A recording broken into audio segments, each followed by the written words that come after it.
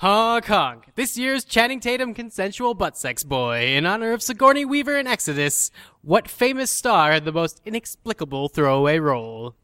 In 2014, did you know Frank Langella was the voice of a rock giant in Noah? Now you know. Hey, it's me, David the Seven. Gary Oldman was a villain in Dawn of the Planet of the Apes, although all I remember he does is touching an iPad. I'm Matt Patches, and I'm also going with a villain, Will Smith in Winter's Tale as Satan. Growl, growl. And I'm David Ehrlich, and while I'm tempted to go with Brady Corbett in literally every movie, after watching the utter embarrassment that is The Amazing Spider-Man 2, I have to go with Paul Giamatti as the Rhino. We all picked villains. Gentlemen, you can't fight in here. This is the war room. Fine, I can hear you now, Dimitri. Clear and plain and coming through fine. I'm coming through fine too, eh? Good. Then, as you say, we're both coming through fine. Good. Well, it's good that you're fine and I'm fine. I agree with you. It's great to be fine. It's a podcast. Hello and welcome to Fighting in the War Room, episode 51 for Tuesday, December 9th, 2014. Before we get started, we have 2 reviews to share with you. It is such an exciting day for me, but especially for David. Would you like to share these reviews with us, David? I will do my best. The first one, I must be a real glutton for punishment. This is a long one, so if you're listening to this and you would rather not hear me insult myself via somebody else excruciatingly, please skip forward about 45 seconds. Why would anyone skip? Right now? I don't know, but I thought I would throw that out there and let people get to the show if they so chose. Sean 2006 says, one major, weak, broken, rusted, cynical link. This podcast is generally pretty great. Katie is insightful. Dave knows how to speak about genre films in a way that doesn't treat them as lesser beings because he thoroughly enjoys them. Patches can be a little hard on some great films sometimes, but he's rarely flat out wrong, and his dry wit more than makes up for it. If it was just these 3, this would be a 5-star review. Then, they're David Ehrlich. That's their mistake, not mine. Come. Who is so detestable he takes away 2 stars from this review. David is insufferable. It has gotten to the point where I just skip through when he's talking on the review. I hope you're listening Right now, to he's this one. he already This skipped is ahead. very That meta. 30-second advance button on Because his podcast opinions are more confidently misspelled wrong than a Tea Party member spouting about creationism being taught in schools. Wow. He never acknowledges the quality in something he doesn't like, merely discounts it as garbage or awful. These tend to be aspects of films that are universally adored by critics, because that's really the metric that we should set. I wish I could put this podcast through a filter set to remove David's voice, so I don't have to sit through his biased ranting of quality film and just hear misspell the other 3 voices I love hearing so much. No criticizing Or I may misspellings. just You're not stop reviewing listening. this. I haven't decided yet. It's not that I disagree with his opinions. I disagree with the other 3 every now and then as well. Rather, that he so pompously disregards anything he doesn't love as crap. It just gets grating to hear over and over again. If either Katie, David, or Patches are reading this, and they don't have to, drop David like the plague. Replace him with the awesome Johanna Robinson, and you will all be better for it. Oh, wait. Why do we read these out loud? It's so we're punishing. It's a good That time was for great. all. Actually, if you listen to it, so 3 of us is 5 stars, but David is worth 2 stars alone. So he's I'm actually the most important. valuable. I'm Yeah, most offended. valuable. I know. Mathematically. And on a lighter note, from Houster15, one of my favorites, 5 stars. I've gone through many film discussion podcasts and more often than not find myself dissatisfied with what I hear. Then I found Operation Kino, R.I.P. The hosts were smart, dynamic, and eloquent and represented some part of the movie viewer spectrum that I really appreciated. Now, every week, I look forward to Fighting in the War Room and refuse to listen to the review section until I see the movie myself to feel like I am part of the family. The fact that you guys are not in the top 100 in the TV and film podcast ranking is a... click more. Outrage. I couldn't agree more. We've been there, and we will be there again. We have been Thank there, you. but With we do your need reviews and ratings. Yeah, it's true. With your reviews, they will help us get there. So thank you very much to both of you. Yes. And send in a review. We'll read it on the show. Welcome to the family.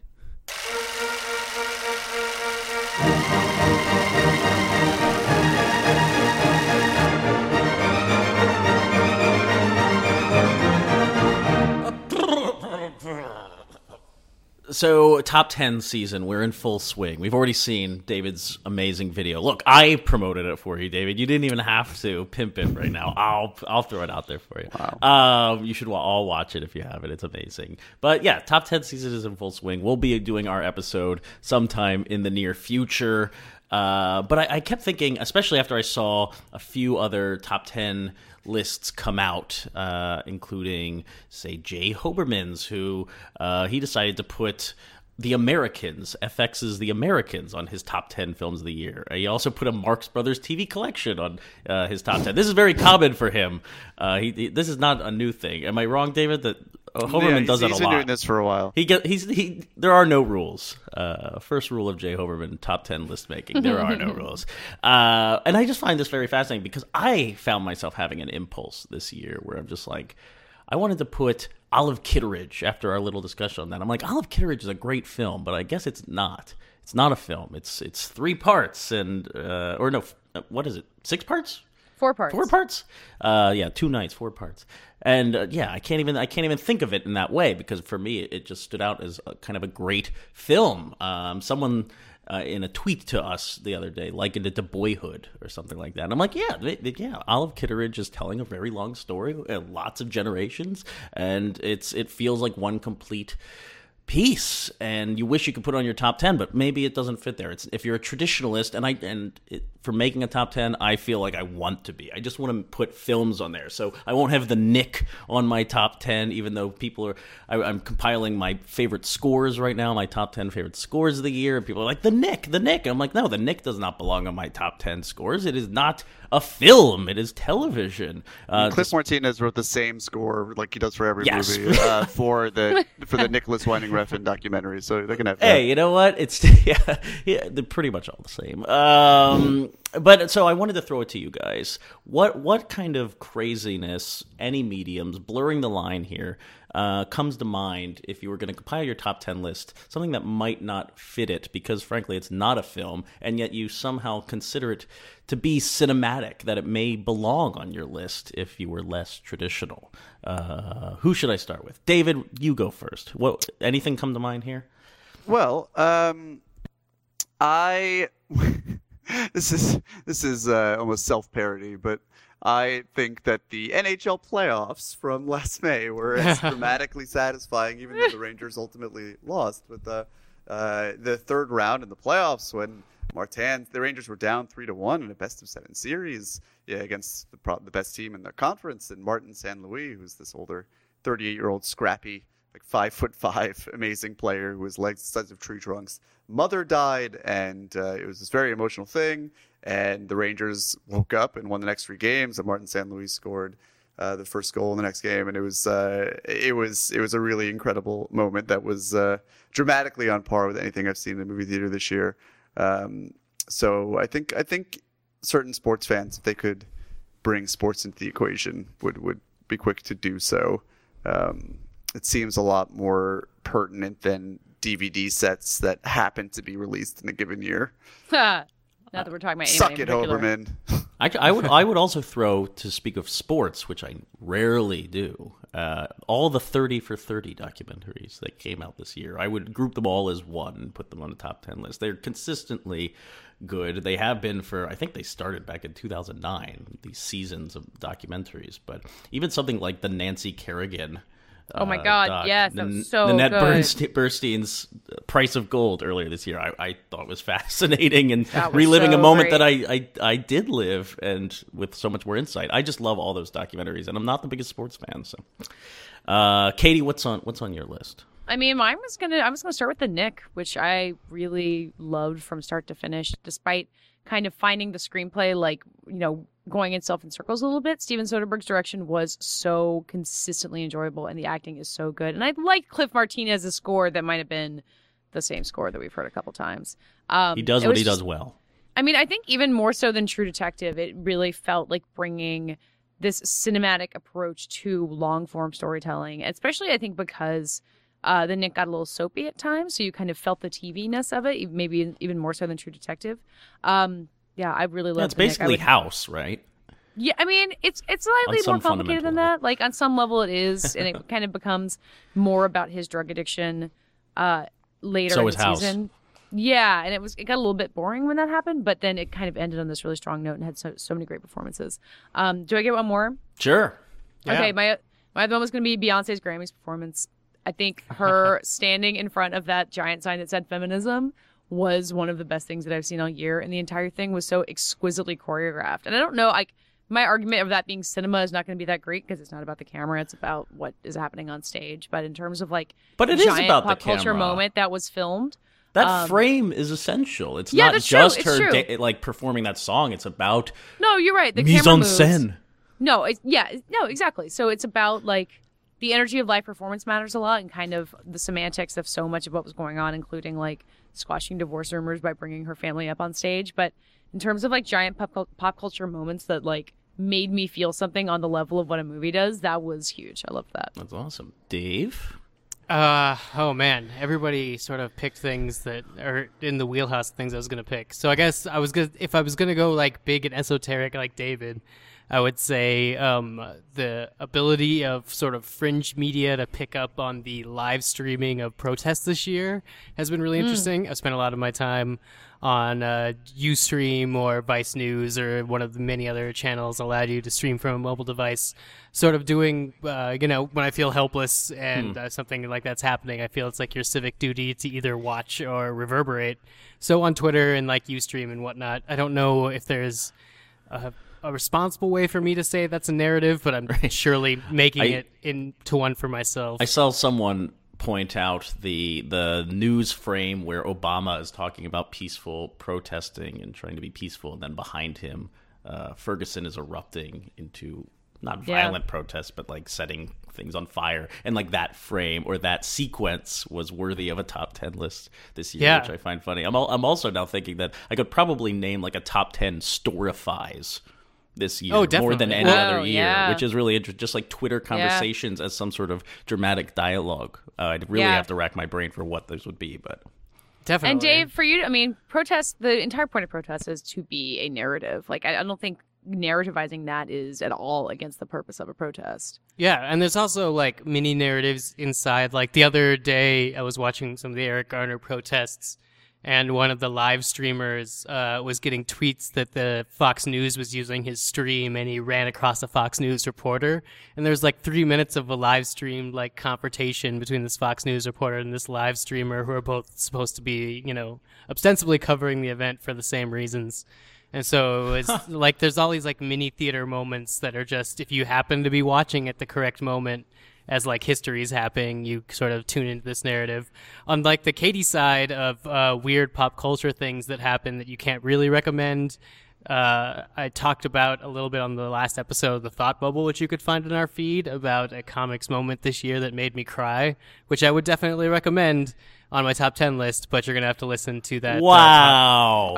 What a tease. To hear that. The self-promotion in this segment is getting crazy. I know. My top 10 includes Dave's ability to tease out another podcast. I know. It's getting all multi-universe in here. That's right. I'm crossing over like the best of us. But the thing I really want to recommend is Over the Garden Wall, which was a Cartoon Network mini-series that aired this November, I think 3rd through the 7th. It's in 10 parts. They aired them in pairs of 2. And it is by Patrick McHale, who was a creative director on Adventure Time. So we got a little bit of sensibility from that. But it's more of a very subtle, or not so subtle throwback to like the cartoons of the early 30s and late 20s that sort of develops a modern link thematically later on, and it's just this really interesting story that I think is going to be like my Thanksgiving tradition or something like that. That's exactly what my girlfriend says. We're watching it every Thanksgiving, I'm told. Yeah, it's this nice little bubble sort of fantasy story that has some terrifying imagery that seems like it shouldn't be for kids, but is also sort of a kid-friendly, family-friendly narrative. It's just really, really interesting, and it's one of those things where it's a cartoon miniseries, so already for stuff like the Annies, where we should be recognizing stuff like this, it's getting thrown in with entire animated series, like, the final season of Legend of Korra, which I'm dedicated to. So it feels Which also wasn't really nominated. It's all about South Park and The Simpsons when it comes to animation. Right, and so it's really interesting to see this thing that's sort of about the history of animation and also this really enchanting narrative, and that's really well designed, sort of come so late in the game and then just be over. It's like 10 episodes and then we're done. That was the whole thing, and Over the Garden Wall. I think it actually debuted online before it was aired on TV. It probably just aired on TV to be award eligible. So I think you could find it on like iTunes and Amazon already. Yeah, I bought it for pretty cheap on iTunes, and you also get a bunch of extra bits and interviews and stuff, which were pretty cool. Awesome. And you're going to want the soundtrack really bad. I don't know if that's out there, but I want it now already. There are a lot of good songs. It also has maybe one of the scariest moments of the year up there with Babadook. Dead serious. Oh my it's God. like one of the episodes, and this scared the crap out of me. It's like Miyazaki meets Babadook. Oh my God. That's a pretty hard sell. I just want to wrap up this segment with one more recommendation that I was thinking about. I don't think we talked about it on the podcast because the kind of swell of excitement over this thing reached peak levels in record time for even the internet. But I rewatched Too Many Cooks the other day, and that piece of filmmaking is incredible and hysterical, and it's so pitch perfect from beginning to end.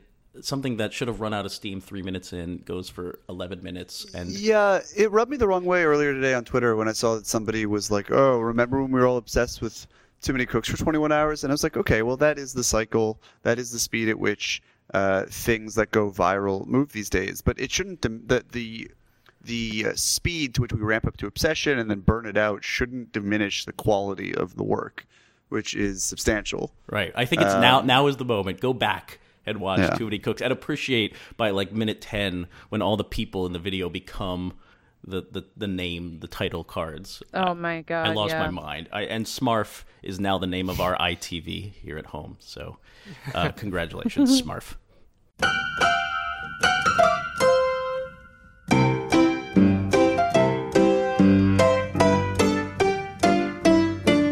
Oh, potatoes and molasses. If you want some, oh, just ask us. They're warm and soft like puppies in socks, filled with cream and candy rocks. Oh, potatoes and molasses.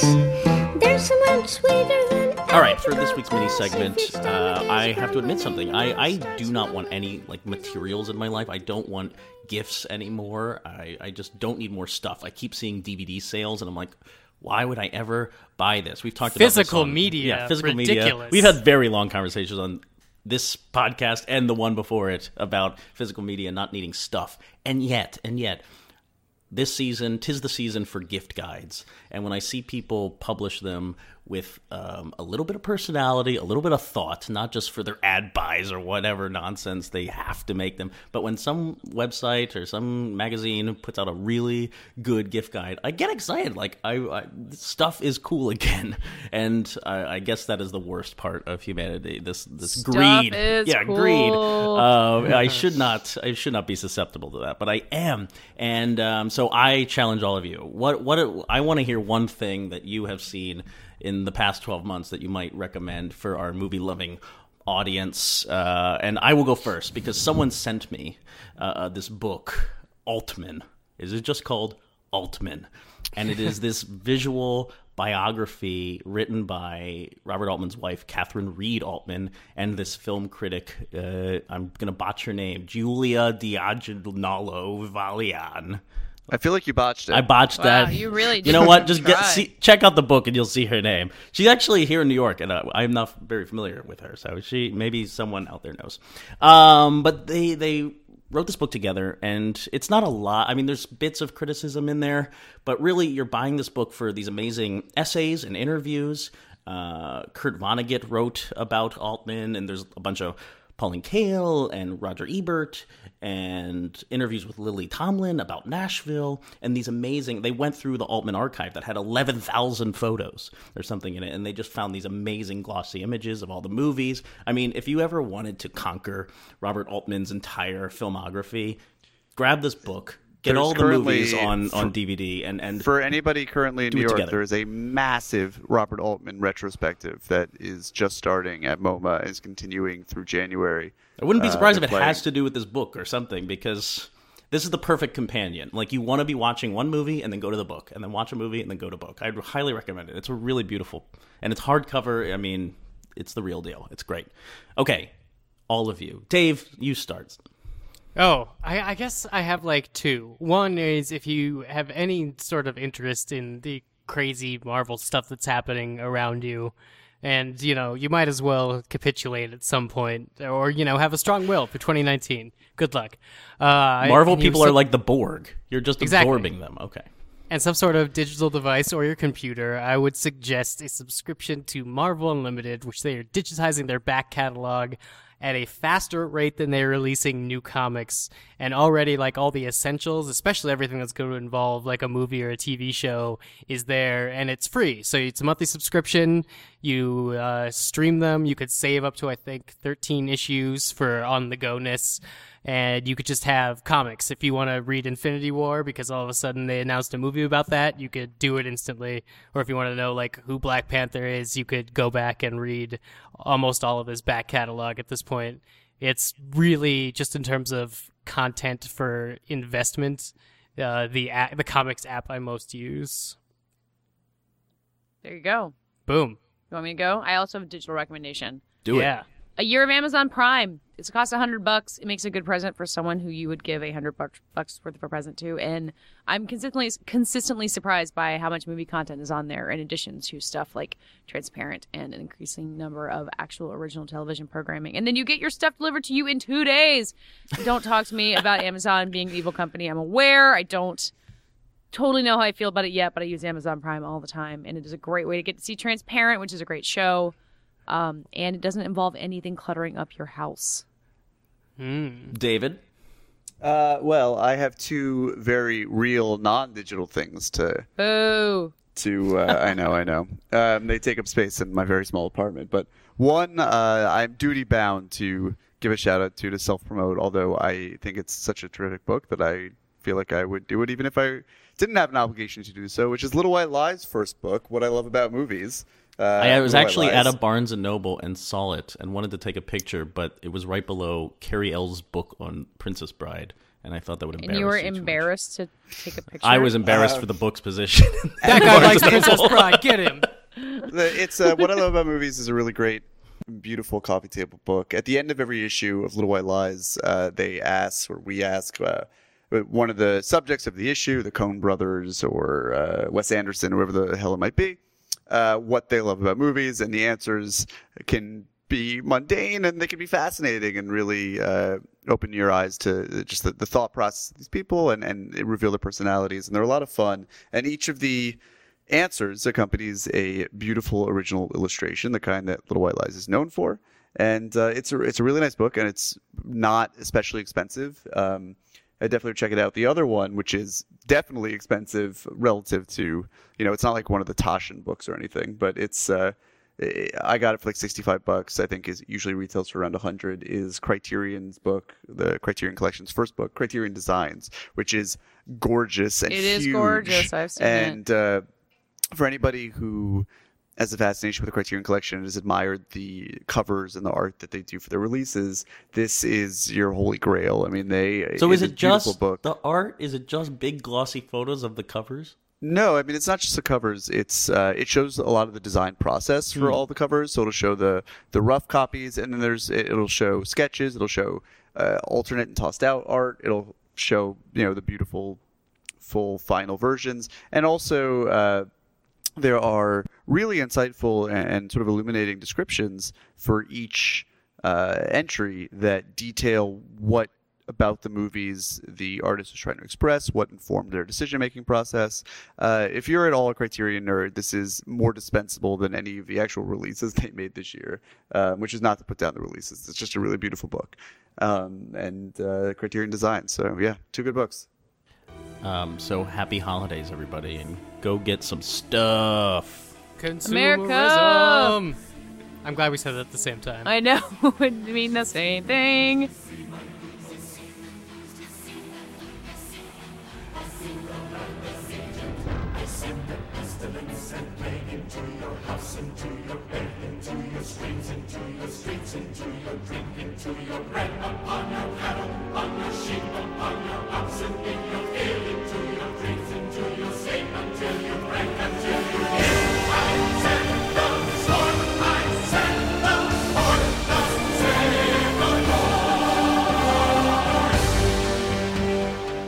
So we were thinking about reviewing Exodus, Gods and Kings this week, but then I said, fuck it, let's just talk about it, because there's no point in reviewing this awful film. It is really just dreadful, and like not so much so that it would be interesting and colorful and weird, but no, it's just boring and for the listeners awful. out there, Patches and I were going to, well, Patches I think knew my opinion of the movie, but I had not an inkling as to what Patches thought about this, and so this is the first time I'm hearing it, and this is I'm proud of my 1-star review that's running in Time Out this week, which is the first 1-star It's damning. review. You are the What a piece of shit. you are this smiting movie is.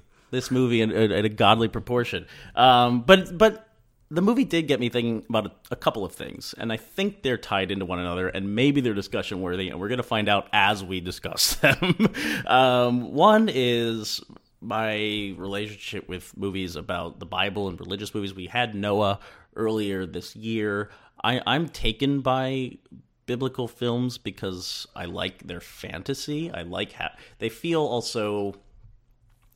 American is the wrong word, but we've co-opted the Bible, and Christianity has co-opted, and American Christianity has turned these into products of our culture, that they have no ties to the Middle East. And so when I see people complaining about the whitewashing, I do understand that, but I also understand this kind of like Americanization of biblical stories and the kind of ridiculous fantasy that you can pull off in them. And so in one way, I'm not a religious person, as we've probably discussed on this podcast before. Patches versus God. Yeah, exactly. Patches versus God. But I do enjoy... Two men enter. Biblical... Or two things enter. Yeah. Yeah.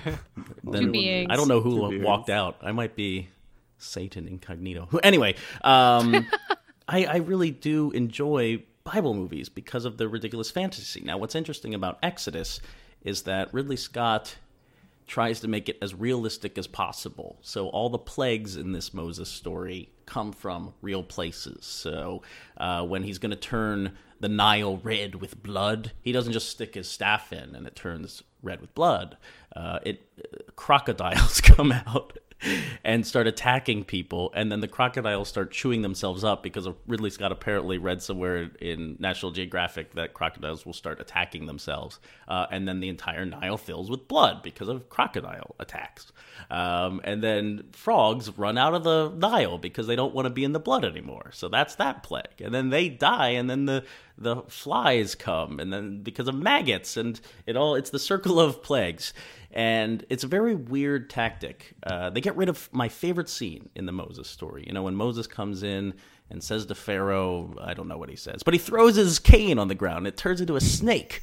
What a great trick. What an amazing, that's how you pit two people against each other. You throw down your cane and boom, it's a snake. That's not in the movie. Yeah, it turns out that when certain images have endured for and remained sort of iconographic for several millennia, there's typically a reason for that. And that's in the Bible. You shouldn't just... Like the fact that Moses does not part the Red Sea at the end of this movie. Perhaps the most iconic image in all of known civilization, if not certainly one of them. And Ridley Scott's like, no, that's not good enough for us anymore. We have the power of CG. Let's go with one rolling tidal wave out of Poseidon.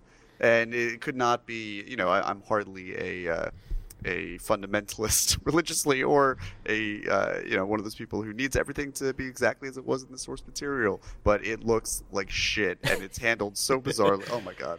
I don't know if I've seen a movie that has had a relationship with reality handled so poorly. I'm thinking about Lord of the Rings, which is a fair comparison to Exodus, I think, and the way that takes fantasy material, orcs going into battle against humans, and yet somehow that feels more realistic than what happens in Exodus, which is striving to be true and taking place in a real place in this world, theoretically, and dealing with events and relationships that are supposed to be very real. I don't know why this movie has such a difficult problem with time with it. There's also no relationships in this movie and no drama, so that is part of the problem. Well, I think no one of the drama problems... in the story of freeing an entire people right. from slavery. It's actually astonishing. It's the most inherently dramatic story in really either of the Testaments, as far as I'm concerned. Though, of course, we all know the Old Testament's where all the action is. But this is, which of course is where this story comes from. But it really feels to me like a 200-plus minute miniseries that was not unlike Kingdom of Heaven, although that movie had much more promising raw potential, really butchered down to 150 minutes, and none of the relationships track, none of the action within certain scenes track. It really feels like it was just sort of butchered.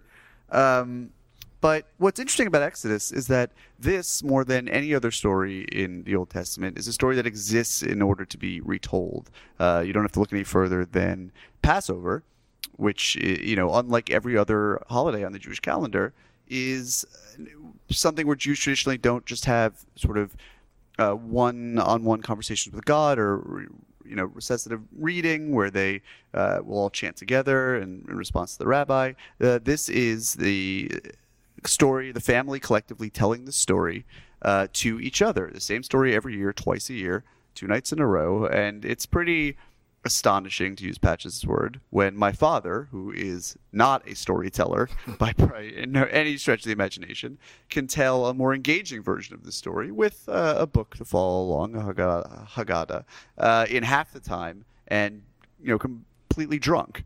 And it's really this is astonishing. But Patches is getting at deeper things than I am here, so I'll let him go on. Well, no, I'm curious, and Dave and Katie haven't seen this movie. But Nor will I. Yeah, I wouldn't recommend it. But I am curious. It'll be on something I'm subscribed to at some point in the near future. Have you seen movies like this that seem to be in direct conflict with themselves, where it's almost a fantasy story, but it wants to be realistic? Troy is horrible. I can't believe that people even defend Troy. I would defend scenes of Troy. Oh, yes. Okay. There's the battle scene outside the gates. Very good. I appreciate that. But taking the gods out of Troy and pretending that's a way of making it more real, takes all of the magic out of the great moments of that story. So yeah, it's cool that, this big guy defeated this other big guy, but it's so much more interesting when it's not only that, but it's also the gods playing chess for different reasons, and then humans being able to see and communicate with that. Troy they're like, well, if everybody's sweaty enough, maybe nobody will notice.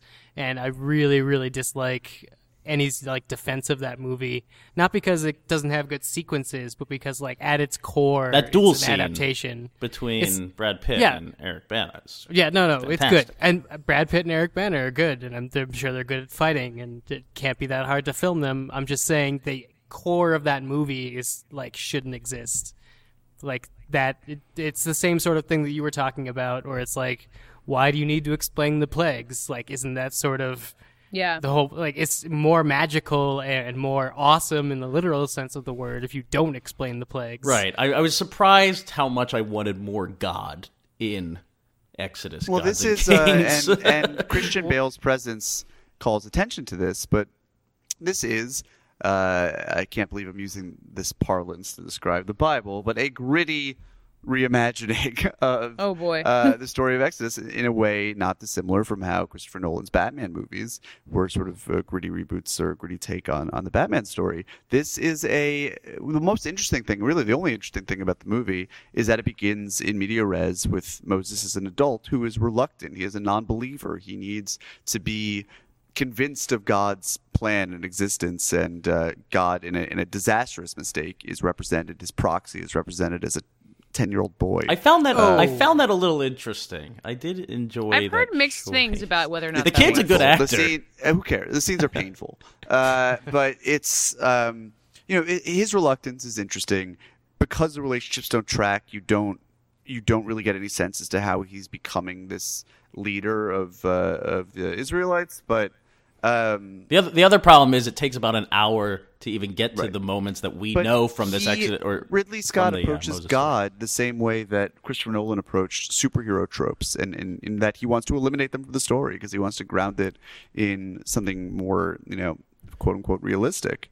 And Ridley Scott is a avowed agnostic or atheist, and so I think that just allows the inquiry to line up with, and that could be really interesting. I mean, I would much rather see Sight in a and yet that's kind of what Noah tries to do. Mel Gibson's movie. Noah tries to become just the human story with extravagance, with major fantasy elements, but I found Noah to be much more effective when it came to like getting inside the head of a person trying to communicate with God. There are scenes in Exodus where Christian Bale is chatting with the boy playing God, and then you see Aaron Paul. Yes, Aaron Paul is in this movie, looking at him from afar. So miscast. And for some reason, God is invisible. Well, Christian Bale's talking to no one half the time, but then Aaron Paul is just like, "Oh, were you talking to God? Cool." There's no like, "You're a crazy person talking to no one over there." No, he just believes it. Does any actor read more exclusively modern than Aaron Paul? Like, is there any famous actor that you would be less inclined to put in a biblical epic? I haven't seen the movie, but whoever decided that was Joel Edgerton's final makeup made the same mistake. My God. I mean, we don't even need to get on the racist bent. The too many other problems is whitewashed. And John Turturro also plays a pharaoh? Yes, I just started cackling in the theater. They are in actual shimmering brown face. And Ridley Scott has said, and now I'm just pretty much quoting from my review because I had to stare at it all day today while we were editing it. But he said that they cast these actors because, and he said it in more offensive terms than you would ever think to bring to the table. But he was essentially saying that he couldn't fund this $140 million epic with racially appropriate actors. And the moral there should be, if you can't fund your $140 million, don't make the fucking movie. So here's the interesting thing about that choice. I think you could make this movie with white actors, and it wouldn't be such a problem if it was crazier, if it was animated. Well, no, because let's not get to Pan before we get to Pan, because we're gonna get all over that with white tiger lily, because the natives of Neverland are mixed race peoples. But it's like, I'm just saying that because this movie strives for realism, because it has a overly complicated relationship with the real, that it can't cast in the kind of 1950s way. You can't have these major biblical blockbusters being American productions and this appropriation of the Bible as real text into some American Christian stories. And I think that's interesting. I think you could have that movie where people wouldn't be up in arms about it if it seemed less realistic, if it was more like a silly if it was more of a Marvel movie than a Warner Brothers DC movie. Well, I mean, I think that would definitely sell better, but what it sounds like we got is, instead of brown actors in a more tempered movie, we got white actors in a movie that didn't know what to do with all its special effects. Well, did they make this movie just because Ridley Scott was like, I want to see the Plague of Locusts, and like made a movie so he could just play with the effects? Basically. And the plagues are, I guess, relative to everything else in the movie, they're sort of interesting, but there's no drama behind them. You really don't feel at all in the scene where the Pharaoh is, with his face all covered in boils, is waiting for the darkness to come and claim his firstborn child. Which is so fucked up. That's like, I remember the Ten Commandments terrifying me as a kid. Stuff like that really scared me. Right. And it's so effective. God's wrath is not scary at all in this movie. What is scary is the Pharaoh, his retaliation, hanging 3 people at a time, whatever it is, in the town square. That is scary. That's just a sort of a base fear. But I think Ridley Scott's detachment from the divine elements really it hinders the whole movie. But it for a movie. Yeah, what were you going to say? I mean, I don't think it necessarily has to be divine. I've seen this story played out that's just about brothers, and it works. Well, but the brotherly relationship, and the red flags shoot up in the first 20 minutes of the movie when they head into battle, and it's already difficult to track the dynamic between Ramses and Moses. You understand that Moses was sort of adopted into this family, and Ramses is still very paranoid and power hungry, and feels like his role might be usurped, but their dynamic between them is so fragile that it's impossible to feel any sort of connection there. It just doesn't work at all between them. And then very strangely, and I really hesitate to get into the personal elements of this at all, but the movie, which is about these brothers that have such an antagonistic relationship, which is never repaired, is dedicated to Tony Scott, Right. Ridley Scott's brother, who committed suicide a few years ago. And Ridley Scott has made The Counselor in the wake of that, and there could have been a dedication on that film. This film ends with a giant title card that says, dedicated to Tony Scott. It is, of course, a sweet gesture. I'm not in their family. I do not think, from what I've read, that there's any hidden meaning here. It sounds as if they were good brothers, and especially towards the end, that Ridley Scott was really there for him. But what it does is it casts a shadow not on their relationship, but it just underlines how poor the structure of the movie is and how poorly fleshed out these characters were, because you don't feel that at all. I just feel there's room for a terrifying Old Testament God movie. This movie, I thought this would be it. I thought we were going to finally see Old Testament God being horrible. And I guess Noah already is did much that. more like that. Noah tries to kill his family. Yeah, He's Because driven God by told him to. Yeah. Noah is not I don't think Noah is a very good movie, but it's definitely a lot better than this. And I think, Katie, that's exactly why. I think it's because the relationship, not just between the humans, which fails in Exodus, but between the lead character and God is a lot clearer in Noah. Yeah. And you don't really, as interesting as it is in theory that Moses is so reluctant in this movie, it's so weird, this movie, how fast it glides over things. The Ten Commandments, I thought the movie was just going to end before that, but it's like, nah, we're just going to show you the Ten Commandments. He's in gonna a chisel 'em. shot. He's just going to chisel them. He's just chiseling them. It's a strangely paced movie because there's a whole hour-long stretch of Noah or of Moses going off and like finding a family. I'm like, was this in the Bible or is this Silmarillion? I don't know where they're getting this from. This is Hobbit Part 3 going on in this movie, and it's just like it lumbers forward. It really has no structure whatsoever, and all you want is for God to come out and just either be a total asshole or to feel this revenge against Pharaoh, for this movie to have a little bit of energy. I was more scared of God in Soul Surfer than I was of God. okay. I knew we were Okay. going to get back to Soul Surfer. Always, always. I mean, I feel like we have segued into out of trash talking Exodus, which apparently is horrible, nobody should see, into like really quickly like the relationship of God to the protagonist of your film. What's your favorite? What's your favorite go? What's yours? What's coming to mind? Something clearly Yeah, is. I can't. Oh, I don't know. I would think it was funny if David Ehrlich chose Alanis from Dogma. I don't know what my actual answer would be. David would What- never choose a Kevin Smith Who's my film. favorite movie, God? I know, but that would be funny if he did. Is what I'm saying. I'm just thinking that that's Oh. what I'm curious about. Is what There's Is it Dear God? No, there's a good answer to this that a Greg question. Kinnear I movie? just No, can't with think George of it right now. Burns? Oh, Well, I mean, like, yeah. What was the one where he works something at like the... a serious man I enjoyed in terms yeah, of a man's that's a good relationship one. to his God and religion.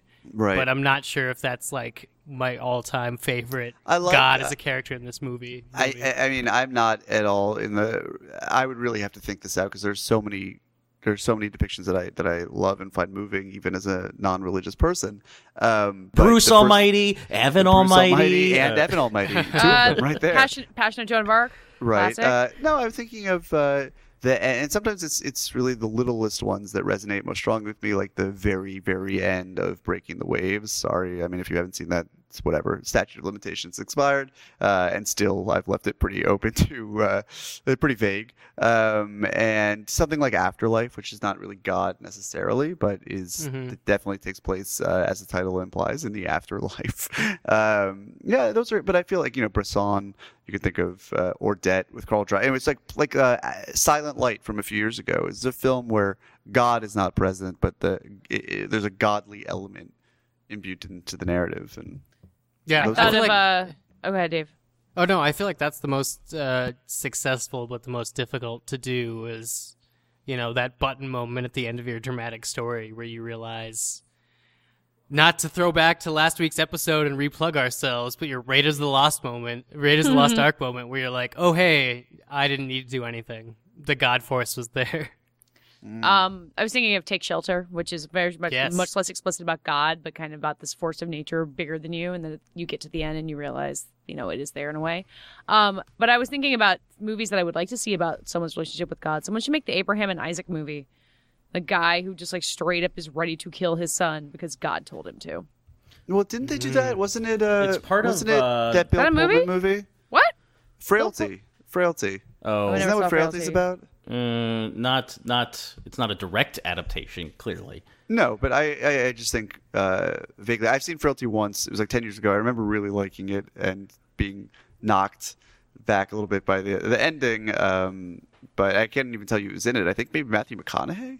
Yeah, that sounds right. The Abraham epic is like a somebody mini-series that's just waiting to cash in on Bible Belt. Well, I viewers. believe it's part of John Huston's The Bible in the Beginning.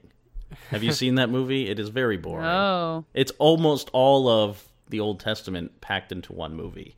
Well, Mark Burnett's The Bible is coming to NBC next Jesus. spring, so... Wait, I thought that already happened. No, wait, no, it's something else. He did the Bible, and next it's going to be... It's like maybe it's just Easter. I don't remember. Bible 2, but it's 2 eyes with what the is it Roman called? numerals. Just throwing it out. the Roman numerals. How disrespectful! Oh, just for the record, that Greg Kinnear movie I was mentioning is It's Dear a Bible God. sequel. Dear God, the one where they're sending letters to God and he works at the post office. Classic. Gary Marshall, thank you. It's called A.D. It's about the Easter story. We are all over the place. Wait, really? Oh, this is Yeah. awful. Oh, yeah, this guy's playing Jesus. I think this wraps up our conversation, our aimless conversation on the X. This actually reminds me a lot of the film. Having absolutely no story. Harsh. You're being harsh. I think we certainly were a lot more racially sensitive and wasted a lot less money. And none of us were wearing eyeliner. I was. Oh, good. I want credit for being the firstborn David on this podcast. By the way, But you Then you would die, right? You bastardized your name.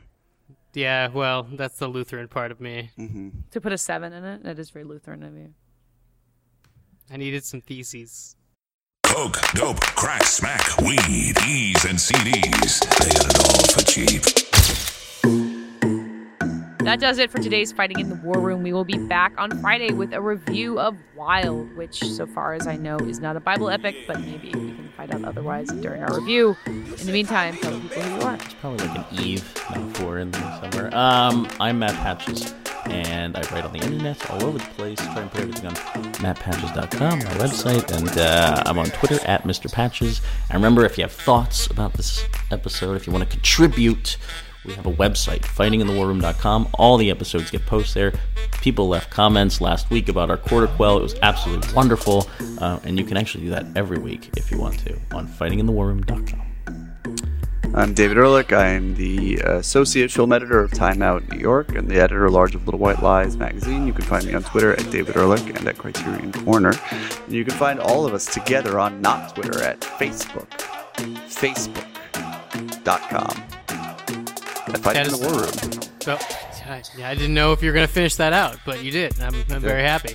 I'm Dave Gonzalez, for my first name, DA70. That is my Twitter handle. You could also see David's Top 10 montage at fightinginthewarroom.com. You can just go there for everything. That's all of us, which you should know because you're listening to the outro. You could call us at 914-410-6450. I promise, somehow, some way, we will use some phone calls before the end of the year. Making that promise to you now. So go do something that makes that promise worthy of this show. Go now. And I'm Katie Rich. You can find me at Vanity Fairs Hollywood or on Twitter at Katie Rich, KateyRich. Twitter is also where you can find all of us at the handle FITWR, where there's been some tweeting, and I posted a picture of me and David and Patches at a party. So you can go find that too. Exclusive. If you want to Photoshop Dave in there, you're welcome to do it. I wish I could. That's also the place where you can answer this week's lightning round question, which is a fun one. It is... In honor of Sigourney Weaver in Exodus, what famous star had the most inexplicable throwaway role in 2014? Thank you for listening, and we'll be back talking to you on Friday.